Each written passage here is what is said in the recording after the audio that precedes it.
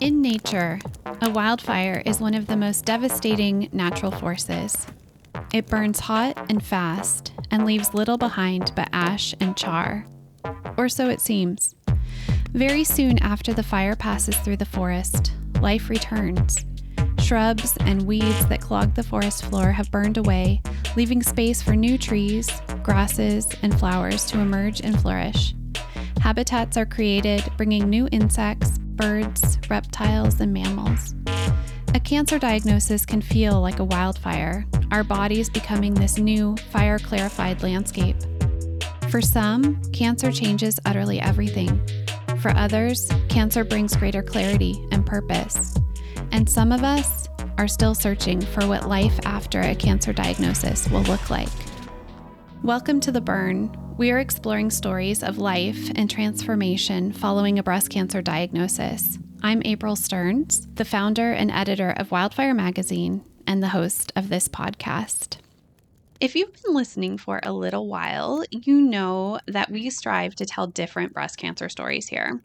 By different, I mean we reach past the diagnosis story, past the treatment story, to the realizations, to the little nuggets about living that emerge. It's less about what happened to each writer and more about what they did with what happened. And I believe that these are the stories that change lives. Today, we're going to hear a piece that I think illustrates this well. It's a memoir that includes a lot of sensuality mixed in with a lot of milestones and steps along a breast cancer experience that those of us behind the curtain here at Wildfire agree we haven't really heard before in a breast cancer story. And I can't wait for you to hear it as well. This is a good spot for me to tell you that if you have little ears about, this is a story that does include the mention of drugs and sex, so just so you know. My guest today is Emily Rau. Emily is an assistant professor of digital humanities at the University of Nebraska at Lincoln and the editor of the Willa Cather Archive. Emily was diagnosed at 32 with stage 1 triple-negative ductal breast cancer. She also discovered that she has the BRCA1 genetic mutation. She joins me today from Lincoln, where she enjoys playing ultimate frisbee, listening to Bruce Springsteen, and having IPAs with friends on patios in the sunshine. Hey, Emily, welcome to The Burn. Hi, April. Thanks for having me. My pleasure. We'll have to find out later on in the episode what you like to do when it's not sunny out in Lincoln, Nebraska. But for now, we are going to hear a story from you called I Might Be in Love with All of My Friends. And this comes from the 2023 Love and Intimacy issue of Wildfire. After you read, we will chat. Those of you listening, stay tuned to the very end for a writing prompt inspired by today's episode. All right, Emily, I'll let you take it away. All right, as you said, it's called I Might Be in Love with All My Friends. My hair was falling out and flying through the Nebraska wind. He came over and made love to me in a bed of that hair, pulling handfuls of it out of my head and dangling them from his fingertips. It was the first time we had been naked together in so long, and yet it felt like no time had passed as he kissed me where my newfound cancer was hopefully shrinking after the first round of chemo raced through my veins. The next day, my friend shaved my head with her boyfriend's clippers. The strands dropped into my hands and onto her living room floor as fast as the tears fell down my cheeks. I gathered the pieces and put them into a beer box I had just emptied, and as I drank the last IPA, I wept in her arms, an embrace that turned into kissing and touching, comfort blending with sensuality until we were naked together in her bed. With chemo ending and surgery looming, another friend drove me to Colorado and hiked with me to a mountaintop so he could take a photo of my breasts before I lost them forever. That same friend came to get me the day before my surgery, driving me the 60 miles to Omaha to meet my parents who had just arrived from New Jersey. He came with his girlfriend, and they both helped me pack and waited patiently when I asked them to pull over so I could dry heave in a ditch. We got pizza and drank beer before she went on with her day. Then he took me back to his place where we did a little coke and drank gin and laid naked together in bed. He kissed my breasts and brought me to my last orgasm my nipples would be part of before driving me to the hotel where my parents were waiting. He came upstairs to meet them, even though I hadn't been honest with them about anything except that he was a special friend. They didn't know I was polyamorous or pansexual, that I was a little drunk and a little high, but only because that was the only way I could get myself into that room instead of driving west until I reached the ocean to escape what was coming the next day. I eventually did tell them that I was Polly and Pan, explaining what those words mean to me and causing a painful rift. My friend who shaved my head flew out 2 weeks later to help me drive back home to my friends who are sometimes lovers and who keep showing up for me. Once back in Nebraska, I listened to live music with friends, wearing a low-cut shirt that showed my scars for the first time. I forgot to eat dinner and drank a little too much, distracted by finding someone I had met a few days before my diagnosis, but never followed up with in the wake of my changing life. We had one of those intense conversations that feel like it lasts a lifetime until I leaned in and kissed them. We made out all over the bar and on the back patio before going back to their place. We talked about our dead moms, our polyamorous journeys, how bodies and identities are inextricable and yet sometimes disconnected. This was my first sexual encounter since my surgery, and I warned them that they would only find scars across my chest instead of breasts. I wore their necklace dangling down my chest while they kissed me and touched my scars. I felt so exhilaratingly vulnerable and visible, seen and accepted and loved, even if only temporarily. It was my first orgasm since surgery. I had tried myself, but I would have the impulse to touch my breasts, then remember they didn't exist anymore and be too devastated to continue.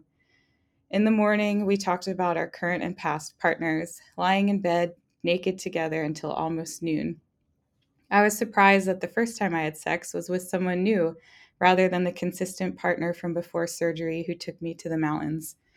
But it also made sense that it was someone new, someone who didn't have a mental image of what I used to look like, but instead hit on me and chose me and sought me out as I am now, covered in scars with short silver hair on my head in the place of my waist-length dark blonde pre-chemo hair. A few days later, I got a very kind and sincere, let's just be friends text, and I was disappointed and sad, but then grateful that I could even feel sadness and pain over something so common and normal that had nothing to do with the immense grief left in me by cancer. So, what do love and intimacy during cancer look like for a single person living alone 1,500 miles from her family? It looked like a different friend showing up for every chemo infusion, meals dropped off on my porch, my friends playing spin the bottle just because I asked them to the weekend before I started chemo. I kissed almost everyone at that party, most during the game, but one in a kiddie pool and one in my bed after he drove me home. It looked like my best friend driving with me out to the prairie the evening before she moved back to Virginia so we could dig a hole on top of a hill at the golden hour and bury my hair, laying sage on top of the little grave. She draped her long, beautiful hair over my newly naked head, not knowing that she would be starting her own chemo journey only several weeks later. It looked like falling asleep in my friend's arms while watching Schitt's Creek after eating edibles. It looked like sleeping between my two friends in a hotel room after a wedding and sharing my bed with other friends after staying up too late and partying too hard and laughing and crying and dancing and painting ourselves with black light paint. And it looked like a tiny black cat who started to hate strangers less, and who laid with me and on me and purred and made me laugh when all I wanted to do was cry, who licked my tears and kneaded my sore back, and who still slept next to me even after I screamed and threw things and wept face down on the floor. It looked like my friend kissing my chest and face and hands and telling me I'm beautiful after surgery, and another friend not minding that I bled all over the seat of her Tesla after my first infusion. It looked like combining great pain with deep pleasure, blurring the lines between friends and lovers and family, and living with expansive love on the edge of the Great Plains. Mm. Thank you so much for that, Emily. You gave me goosebumps with that last line. So needed a moment. But thank you so much for such a beautiful story. I can't wait to chat with you about it after our break. Hi, friends. There is now a wildfire book in the world. It is a big, beautiful compilation of my favorite essays from Wildfire magazine, spanning all the way back to our first ever issue in 2016 up to the summer of 2022. This book took years to create and is literally the resource I wish I had had when I was diagnosed with breast cancer. This book is called Igniting the Fire Within, and it's made up of 50 essays that really dig into the experience of having breast cancer in our 20s, 30s, and 40s. Every stage of breast cancer is represented, from DCIS to stage 4, from all sorts of walks of life, from all around the world. Our writers go deep and get vulnerable to heal their own experiences and to let others like you know that you're not alone. You will find yourself within these pages. Get Igniting the Fire Within, stories of healing, hope, and humor inside today's young breast cancer community on Amazon in paperback and for Kindle now. Curl up with it today. This is Miranda Johnson. I'm from Minneapolis, Minnesota, and I was diagnosed with stage 2B triple negative breast cancer in October 2018. I finished treatment in 2020. Okay, thank you so much for the love, Miranda. Really appreciate you. And now I'm turning back to you, Emily. Thank you again for this beautiful story and the vulnerability required to tell it. It was really impactful for me to read your story on a personal note. So thank you so much for that. Yes, thank you. And thanks for publishing it. Absolutely. I think we need all the stories. And particularly, I personally feel like we need more sex and intimacy stories after breast cancer diagnosis. Um, I think because, first of all, we don't talk about them enough, and it's a quality of life issue. But secondly, because it's this bridge, like you so eloquently said, between pain and pleasure. And I think that that's such a good metaphor for just life, in general. I wonder if you could say a little bit more about that or tell us kind of where you're at now. It's been several months now since we published this, even more probably since when you wrote it. Did anything kind of jump out at you as you were reading about anything that's maybe different now? Hmm. It's so I'm not sure. That's a good question. It was definitely hard rereading it now. I did write it about a month or so after my surgery. I was still recovering at my parents' house, or yeah, and then I revised it not too long after. So it's been a long time. And I'm actually like coming up on a revision surgery next week, which has already been bringing up a lot of memories of like how I felt going into the mastectomy and how afraid I was and how much I was grieving. And some of that is definitely still present every day. But other parts are like I'm starting to just live in my body the way it is now and enjoy it and appreciate it and care for it in as many ways as I can. Most of the people that I talk about in this essay are still very much a part of my life, although some of the dynamics of different relationships have shifted and changed as they always do. But yeah, I going back to what you were saying right at the beginning of this is I remember when I was thinking about what my surgery options were and what I wanted to do and decided to go to get aesthetic flat closure instead of doing reconstruction. I was looking for stories that would resonate with me and that reflected my own life, and I was having a hard time finding them. And so I was finding a lot about women reflecting on how cancer and the surgeries and all of that has impacted their marriages and their relationships and partnerships, but I wasn't finding a lot about single people and especially sort of queer polyamorous people. um, and so that was sort of the motivation for writing it, is trying to offer that back to this community and try to tell my story in order to maybe make someone else feel a little bit more seen and understand what my experience and journey has been.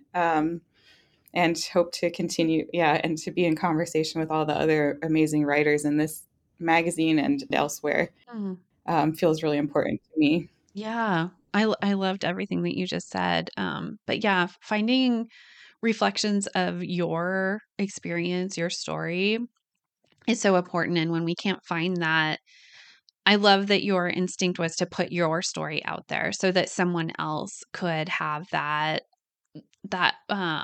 experience of feeling more whole, in the community.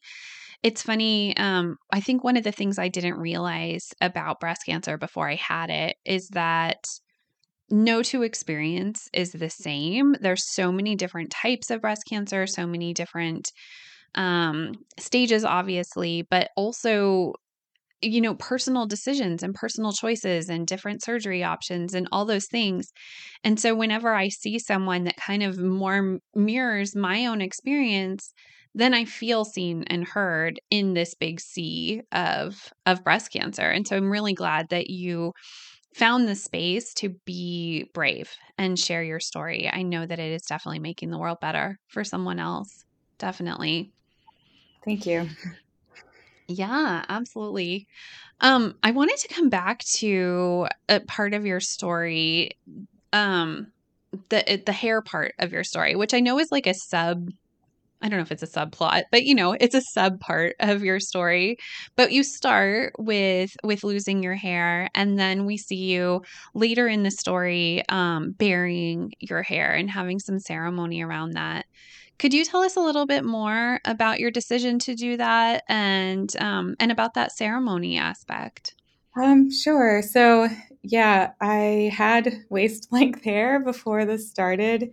And right after my first infusion, I went and actually just got it cut to like chin length and thought I would have that for a few weeks and liked it and went to a wedding and powered through the first round of side effects, which then just became the thing I continued to do, which is insane. And I'm not positive I recommend it, but that's how I coped. But yeah, so I cut it, and then it only lasted like 4 or 5 days before it fell out. My hair fell out really fast after the first round, which was really hard. um, and actually, the hairdresser who cut my hair, I just told her what was going on, and she ended up not charging me, which was really kind. Um, and yeah, I also was, yeah, like crying while she was cutting it. It was the whole thing. But then I was out with friends, and yeah, and it just started falling out, and it fell out really fast too. So it was like early and fast. It only took like a day, and it was pretty much all gone. But it was very patchy and like looked horrible, and I was crying and called my friend and asked if I could come over. And I just wanted to not be alone. And then she was like, I can borrow these clippers. And so she shaved it off for me. And like, that was the first time we ever had sex. And it was very unexpected. And then it happened a few more times. So, but I won't go into too much detail with that. But then, yeah, so I also, at the exact same time as all this, my best friend here, who we came into the PhD program together here like 9 years ago, and have been like extremely close ever since. And she had been diagnosed the previous fall with breast cancer, which is crazy, a different kind than me. Like what you were just saying, everyone's experience is different. And like, yeah, hers was different. It's not genetic, it's hormone driven. And she was diagnosed, at first only had to have a mastectomy and had reconstruction. And then right after I left, or she left to move back to Virginia, she actually had a recurrence and then had to go through chemo. So we sort of took turns with the different steps of treatment, um, which is wild. And we've written about that elsewhere together as well. Um, but yeah, so I had just found out they were moving to back to Virginia, where they're from, her and her husband and family. And he had COVID at the time. And so like I couldn't actually see them really to say goodbye, but Cameron, I guess she came out with me to the prairie, to Spring Creek Prairie out here, and rode in my car with the windows down and a mask on, because I was like, well, I'm immunocompromised now, so I can't really be super risky. But she, yeah, came out with me, and we went for a walk in one of our favorite places here. Um, and yeah, dug a little hole and buried my hair on top of this hill, and it was right at sunset, and it was extremely beautiful. And we had spent time together. Neither of us are from Nebraska. We're actually both from the East Coast, so being transplants here was intense. But then I totally fell in love with it, and that open landscape, the prairie, the all of that is like has really captured my heart, and so that's why I wanted to. I just couldn't bring myself to just throw it away. So I brought it out there and buried it and found some sage and laid sage over what I've been calling like my little hair grave. And then she actually, we have a whole series of photos. I think I shared one of them of the two of us together that day with you. But I have a whole series where she's like laying her hair over top of my head and trying to, I don't know, just be there for each other and like honor the grief of the moment, but also try to find a way, like at least one small step towards healing if we could together. And it was a really meaningful moment. It was really hard to say goodbye to her. And then we didn't see each other actually again until this past September, finally, after both of us have been through it all, um, which was a really intense reunion and really, really great. But that was a very long answer to your story or to your question. Oh, I loved it. I loved it. Um, I'm thinking about the prairie now and what it means to you. I know here I'm in Northern California and the redwoods are very influential on me and my breast cancer, especially since 2020 we had a forest fire come through. Obviously, I called my magazine Wildfire with this idea that fire can be clarifying. And now for me, watching the redwoods, they didn't die and they're all fuzzed out like these crazy adolescents having this second puberty. It feels very, very reminiscent of what I'm now experiencing with my body post cancer. And I'm just wondering, what is it about the prairie that kind of calls to you? And do you have your own kind of cancer metaphor in there? Yeah, that's a great question. I think so. I was actually just talking about this while on a walk in the prairie on Sunday morning. But there's something because right now it's getting cold and it was sort of raining, and so I had this very like bleak feeling. And I was chatting with a friend about, and he asked me like, "What? Why does that bleakness speak to you?" And I think there's just I remember the first time I was out in the Sand Hills, which are in more western Nebraska, a little further out west from here, but it's where I go every summer when I teach my summer class, and that place is extremely meaningful to me. I have a whole other piece in the works right now about that. But there's something about like how so often people talk about this region as like flyover country, as monotonous, empty, there's nothing out there, it's so flat, boring, all of these things. But it really isn't any of those things. And if you actually, but it takes a certain kind of attention and stillness and patience and like, yeah,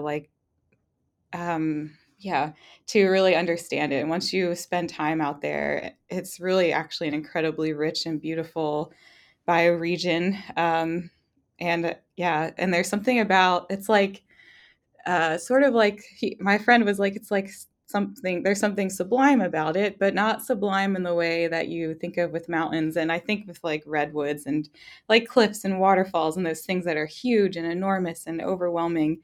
It's instead because it's like a horizontal expansiveness that feels really different than any other landscape. And it feels like you can like I hate to do this, but Willa Cather talks about how she felt like erased or blotted out in that landscape. And she's saying that as being a jarring way she felt when she first came here and just was overwhelmed by it all. But I like that phrase because it's like there's something really powerful in that feeling of like smallness within this immense world. And also, like in this other essay I've been writing, I have a part where I talk about how the sandhills have like these carved paths in them, and I sort of compare them to like the scars on my body. And the landscape is always thought of as like flat, and of course now my chest is flat. But I said something about like in my flat but not flat body and this flat but not flat landscape, and how this whole experience, like in a lot of ways, flattened me, but then hasn't. And so just living in that nuance and complexity, and I think the sandhills and the Great Plains and the prairie all really allow for that richness and feeling of exploration and yeah, and nuance and subtlety and yeah. So Mm. Oh, I love that.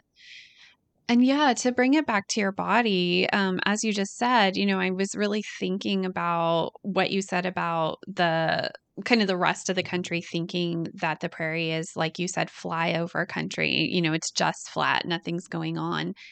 And we know, and I'm half flat, so I can relate to this too, is it's not just my body is not just flyover country. There is a lot still going on a flat chest. I can feel my heartbeat in a way that I never could before, now that I Yeah. don't have a breast Yeah. there. I can see my ribs. So yeah, I love what you just said about there's life here. There's a lot more Yeah. going on. Yeah. And honestly, one of my main deciding points for choosing not to do reconstruction was learning that most women have no feeling in their chests, no matter which option they choose for reconstruction. And so to me, yeah, I was like, why am I doing this then if I'm not going to have any feeling in any way? And it didn't feel like something I was willing, I don't know, to me, it didn't feel worth it. I completely understand why people do it. And it was extremely hard. And it is extremely hard every day to live flat. But yeah, that was the main reason. I was at a music festival this summer when I was, I don't know, maybe 8 months out of treatment, and met someone who was saying that they're doing reconstruction because yeah, she's like, I have a straight boyfriend, so I feel like I have to. And I was like, oh my gosh. And I told her this story about I had started seeing someone new, and we like had sex for the first time, and he spent a lot of time like touching my chest and making it, and like it was just felt really nice. And I commented on it after. I was like, I really appreciated like how much time you spent there. And he was like, well, I remember you saying you chose not to do reconstruction because you didn't want to lose feeling, and so I wanted you to feel things there. And I was like, oh my god. And it Wow. yeah, and it's just, I don't know, it was just such an incredible moment. He's like the most emotionally intelligent person I've ever met in my life. That's But yeah, beautiful. yeah, and it's I was just going to say like it's definitely different, and I definitely like really miss that part of my body and how important it was to my sexuality, my identity, my gender, my expression of gender, and all of those things. But there is still like a lot of richness that I can still feel there, and it's just new and maybe a little different, but yeah. Hmm. Yeah. I I love everything that you just said. There was, kind of two parts of your or one more part of your story, but just, two parts in general to what we've been talking about that I want to hit on before we run out of time. And one was, your story talks so much and so well about the role of sex in healing. And one of the parts that I love that you really highlighted was this encounter that you had with a stranger right after. You said it was kind of surprising that it would be with a stranger as opposed to someone that knew you before, but that seemed also fitting because you had a new body and a new experience. And then you talked about the rejection after, and I loved what you said about it was actually something normal and not cancery that was happening. Can you talk a little bit more about that or about that rooting maybe that you felt at that moment? Yeah, because like I was, disappointed that because yeah, it felt like a real connection. I think it was just the wrong time in that person's life, and we've run into each other a few times since then, and it's perfectly friendly, and I wish them well. But I was feeling this like sadness, and I was sort of surprised at like how hard I was taking it. And of course I was sort of like, it's all wrapped up in, I'm like, is it because of like, is it too much for someone to take on, like trying to date a cancer survivor, whatever word you want to use? I haven't quite landed on a good one yet. But yeah, so like I knew it was all wrapped up in that. But then I also had that moment of pause where I was like, wow, I'm sitting here like feeling sad because someone I'm interested in doesn't want to pursue things further, which like happens all the time and is like, yeah, just normal. And it just felt like I was just kind of relieved that I could feel just normal sadness over something that Yeah. And that I also was like opening myself up enough to even feel that instead of being overly protective, and like be knowing that I was willing to like be vulnerable in that way again. And um yeah, and be open to like love and connection and all of these things. It just felt like hopeful. And yeah, and I try to just like feel the feelings, and historically I've kind of been really avoidant of that. But like in the recent years I've been trying to just like allow myself to actually like live in those hard emotions and process them, think through them, and in a way that I think sometimes might drive people in my life crazy because I just think about things too much almost. But yeah, so that answer your question? Yeah, you Yeah. did. And I was going to say, being a person who thinks about things is perfect for a podcast. So no apologies there for being introspective and letting us kind of see inside of your experience. My last question for you, and you'll have to kind of imagine this a little bit, but you gave us such a good view of how your polyamorous life played a role in this healing for you. I wonder if there's other ways that either you think that it has helped you to be poly, or if you think that this is the imagining part, if you how you think it might have been different had you not been, or if your healing would have been different. Yeah, I do think about that second question a lot. I did a lot when I was going through it all, because one thing that I think was really hard is that, like, and still is hard, I don't have like a go-to person for things, and often wish that I did. Which you can obviously, you can definitely still have even like in a polyamorous life and in relationships, but I just don't right now, and I didn't through this whole experience. So I was like sort of spreading out, spreading myself out a lot and relying on like a huge network of people, which like also in its way was really beautiful and meaningful. And yeah, but like yeah, even now, yeah, it can be really lonely. Even though I do enjoy like I do genuinely like living alone, and don't, yeah, I don't know, don't necessarily want to change that anytime soon, but it can be hard just kind of being as independent as I am. And I also think people sometimes aren't totally sure like how to help when that's the case also. And I wasn't very good at letting people help me or asking for it because I kept just not wanting to be a burden, which also is why I think I had a different person take me to almost every appointment, because I was like, okay, so I already tapped them once for this, so I'll try to ask someone else, and like not overburden any one person too much, which is a really weird way to manage relationships, especially when you're like ill. But yeah, yeah, I think also one thing that I was trying to convey in this story is like this sense of like franticness that I had in my life through treatment, especially through chemo. And I was just sort of like going top speed and sprinting through things, and like then just sort of meeting people wherever I could or happened to be meeting them. And like forming like one of my very good friends now, we basically only met once I was sick, and then he was a really important partner for a long time, and now we're just like very close friends and sort of transitioned in our relationship. But but like he was sort of there to just like kind of do a lot of these and crazy things, like go to music festivals and go on this trip and like go out dancing and all of this stuff. But it was also like so much of that pace that I was keeping was also like clearly driven by panic. And like I don't know, like I also mentioned in the essay that my mom had died, and she died of breast cancer. She was diagnosed at the same age that I was when I was diagnosed. So there was always that in the back of my mind, even though I had a really different diagnosis and prognosis and everything, and different treatment approach and but yeah, so but I was just like, well, this is the end. It was sort of where my brain was for a lot of it. And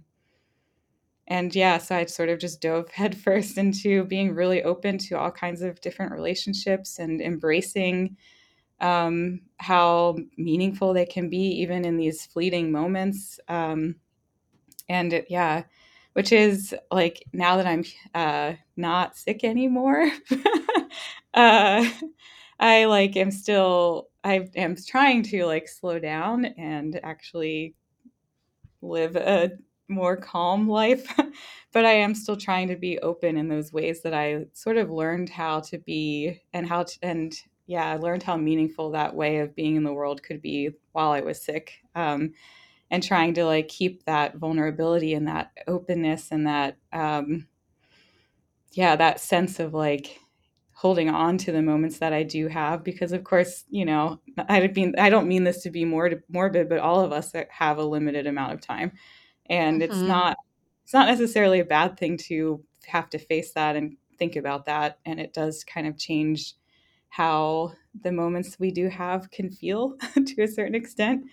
Yeah. Yeah. I think this is so interesting. What you said about not wanting to be a burden and, overtaxing those relationships in your life, that really resonates for me. And it's interesting that you spread it out, and you, like you said, you were trying not to ask, the same person too much, and space it out. And it's interesting.